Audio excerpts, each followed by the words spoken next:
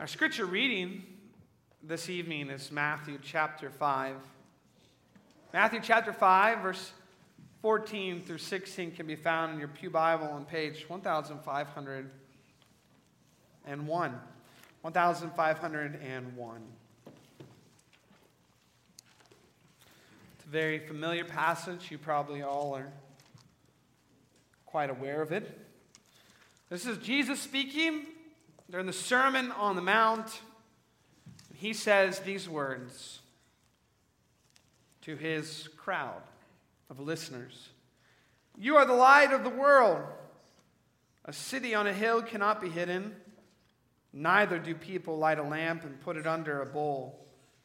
Instead, they put it on its stand, and it gives light to everyone in the house. In the same way, let your light shine before men, that they may see your good deeds. Praise your Father in heaven. That is the reading of God's word. May He bless it to the hands, hearts, and minds of His people.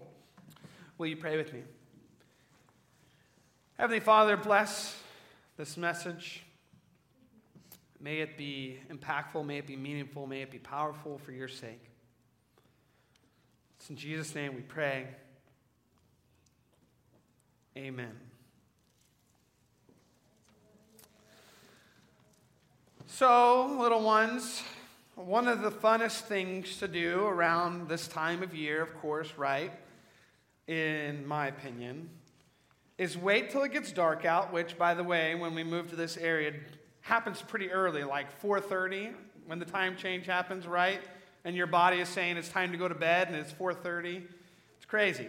But you can get in your car, and you can drive around, and you see all the neat Christmas displays, right? All the Christmas lights and the houses that are decorated to the T and look so beautiful and so sparkling. But what's really interesting, I think, about that picture, that idea of going out in the car, traveling around, seeing all the beautiful Christmas light displays, is that it's only beautiful, really, when you do it at night, right?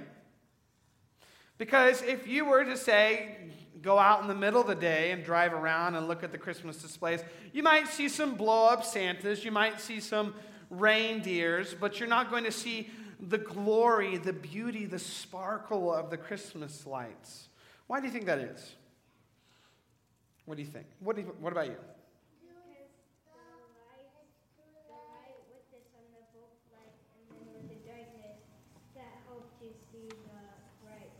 Right, the darkness helped you see the brightness. That is a great way of putting it, isn't it? I really appreciate that. And that's exactly what I want to talk about tonight. I want to talk about how the light shines brightest in the darkness. But first we have to understand what Jesus is getting after here. This is his big Sermon on the Mount, right? And he is saying to his audience, you're the light of the world.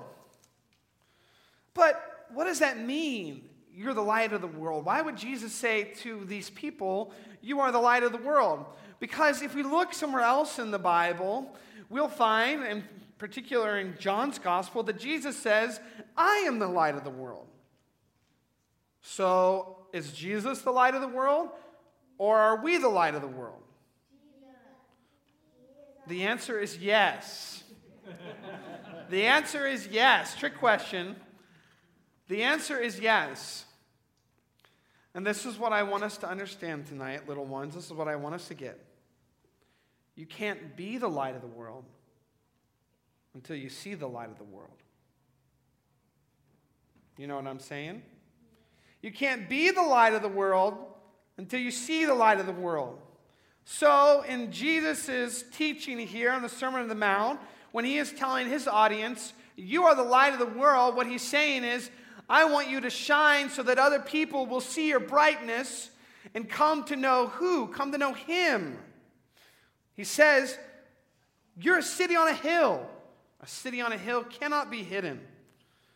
Neither do people light a lamp and put it under a bowl Or we could even say today that wouldn't it be weird if they made street lights, but instead of having them out and above so it lights the street, they put them underground? That wouldn't make any sense, would it? They wouldn't be lighting any streets. Maybe the moles and the little squirrels that live underground would like them, but we would have no use for them. Neither do people light a lamp and put it under a bowl. Instead, they put it on its stand. They put it up high, and it gives light to everyone in the house. And in verse 16, Jesus says, in the same way, let your light shine before men, that they may see your good deeds and praise you for how good you are. Is that what it says? No, it says that they may see your good deeds and praise your Father in heaven. So why is it that I said to you, you can't be the light of the world until you see the light of the world? And what I mean by that is what John says, or what Jesus says in John's gospel in John chapter 3. In John chapter 3, we hear more about this concept of light and darkness, right? Verse 19, this is the judgment. Light has come into the world. That's Jesus. But men love darkness instead of light because their deeds were evil. Remember you said about going out and seeing the Christmas light decorations at the houses that the darkness helps you see the brightness of the light, right? That's what John is talking about here. Everyone who does evil hates the light and will not come into the light for fear that his deeds will be exposed. But whoever lives by the truth comes into the light, so that it may be seen plainly that what he has done has been done through God. So is Jesus the light of the world, or are we the light of the world? Well, Jesus is the Sunday school answer, right? The answer is yes, we are the light of the world, and Jesus is the light of the world. But the only way that we can shine light is if we let Jesus shine on us. The only way we can be the light of the world is if we first see the light of the world. I've got a really good example of this, okay? Do you guys know about the sun and the moon? Yeah? The sun's the one that's out during the day, right? And the moon is the one that's out during the night. Although sometimes it's out during the day, and my daughter thinks it's pretty cool when she sees the moon during the day. But did you know that the light that the moon has is not actually its own light? Does anybody know how the moon shines or why the moon shines? Why does it shine? Because the sun shines on it, doesn't it? And that's what makes the moon have its light. And so when I say Jesus is the light of the world, we are the light of the world. When I say we can't be the light of the world unless we see the light of the world, what I mean is Jesus is the sun and we are the moon. And it's not until Jesus shines on us his light that transforms us and turns this darkness of us into a light that can shine to other people. We can't be the light of the world until we see him as the light of the world. We can't shine our lights before men until Christ shines his light on us. And that's why in John, Jesus says, those who do good come into the light to expose or to show the fact that what they are doing is through God. And that's why in Matthew, when Jesus says, you are the light of the world, he says, let your light shine before men, that they may see your good deeds and praise your Father in heaven, because any good deeds we have are done because Jesus has shined his light on us.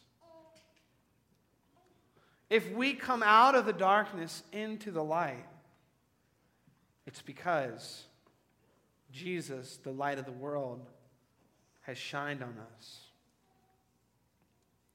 So tonight we're going to be talking about Christmas lights. We're going to be talking about how we're called to be the light of the world, how Jesus is the light of the world. But little ones and somewhat bigger ones, this is what I want you to take away, okay? If you want to be lights, Christmas lights in this dark world, you can only do that through Jesus. You can only do that by letting Jesus' light shine on you, shine in you. Your light is the light of Jesus reflecting on you. He's the sun. You're the moon. Amen.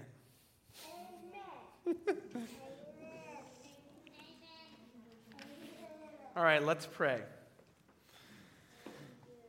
Lord, we thank you for these words. We pray, Father, that you would help us to be Christmas lights in this dark world, shining the light of Christ, that Christ has shined on us and in us to others who are in the darkness. May we be like beautiful Christmas light displays. May you transform us and change us that we may do good deeds, that others may praise you in heaven, that we may come into the light and show that you, God, are working through us. It's in Jesus' name we pray. Amen.